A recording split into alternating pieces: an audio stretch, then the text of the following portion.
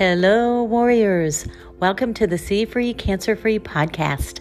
My name is Pamela, your host for the 106th episode for all things positively cancer-free. It's the first day of December, and as a holy month, I want to dedicate it to our earliest forms of healing. Frankincense.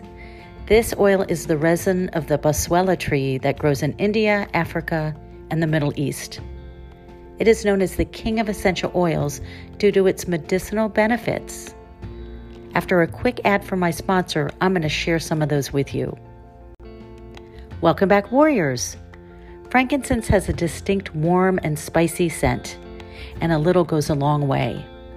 Some of the primary benefits of adding this oil to your daily life are: frankincense supports healthy cellular, immune, and nervous systems. It is shown to be able to fight certain types of cancers. It is a powerful anti-aging for your skin. And it can also create a feeling of balance and well-being. How can you add this ancient oil to your day? When I had liver cancer, I took 2 to 3 drops in the palm of my hand and added coconut oil, rubbed together, and then massaged onto my abdomen over my liver. You can also ingest by taking 1 to 2 drops into 6 ounces of liquid and drinking.